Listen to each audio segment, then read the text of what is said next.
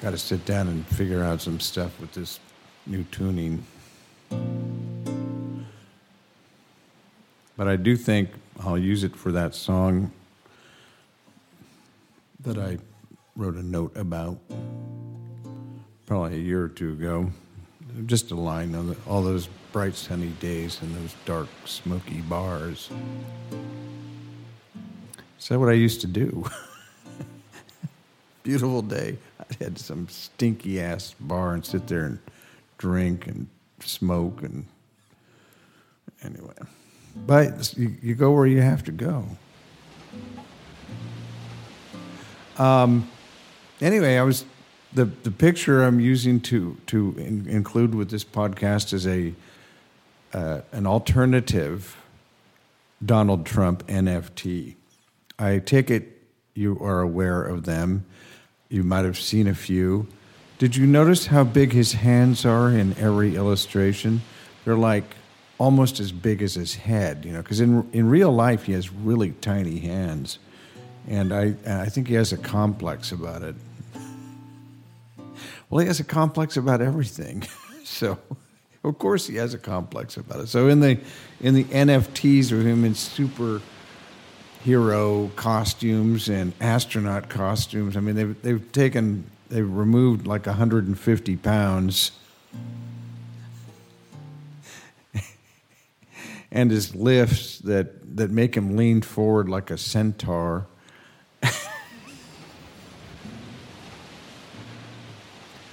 What's interesting, people are trying to figure out, what's he doing now? He's supposed to be running for president. Well, if you think that, let me be the first to tell you, he's not running for president. He's hoping that will shield him from prosecution because they are closing in on him. And why NFTs? Why anything as tacky as that? Well, it's simple.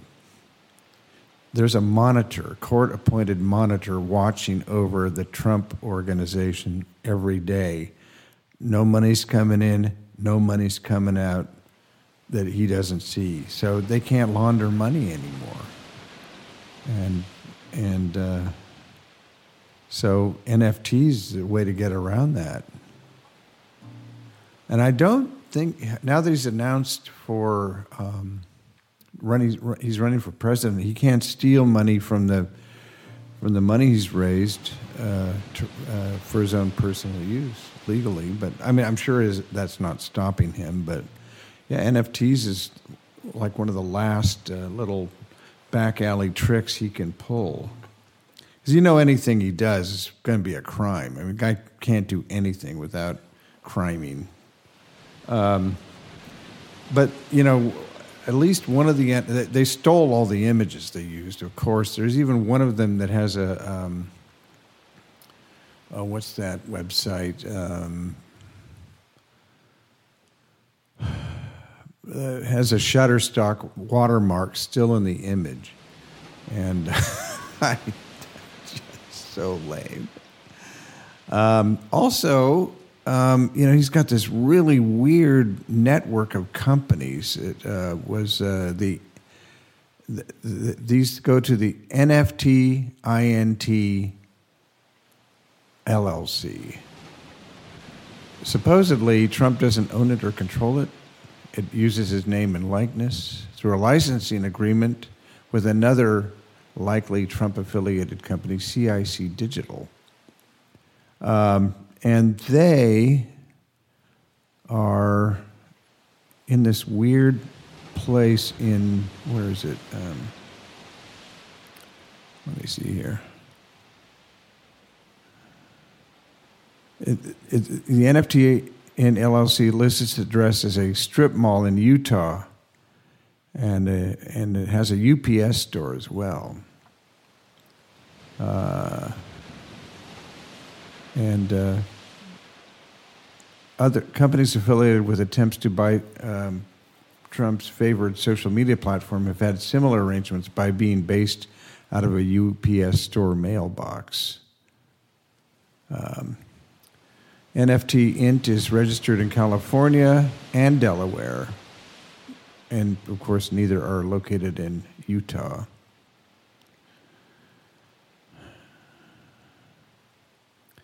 And while the Twitter account for the NFT project lists Florida as its business residence, there are 20 businesses in Florida listing the Utah UPS mailbox as their residence.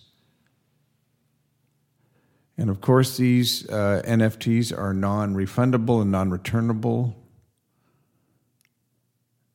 And apparently in the fine print, if you sell the NFT, you have to kick back 10% of the sale price to Trump. And,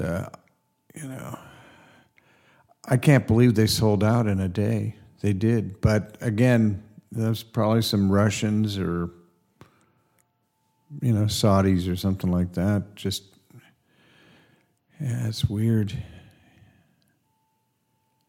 He had $200 million for his PAC that he was holding on to him for himself. He might have gone through that for debt service and legal fees and stuff. It is, it looks like the fat lady is about to sing for old Trumpty Dumpty. And as we know, when he's let off in, handcuffs to prison, there will be dancing in the streets around the world. So,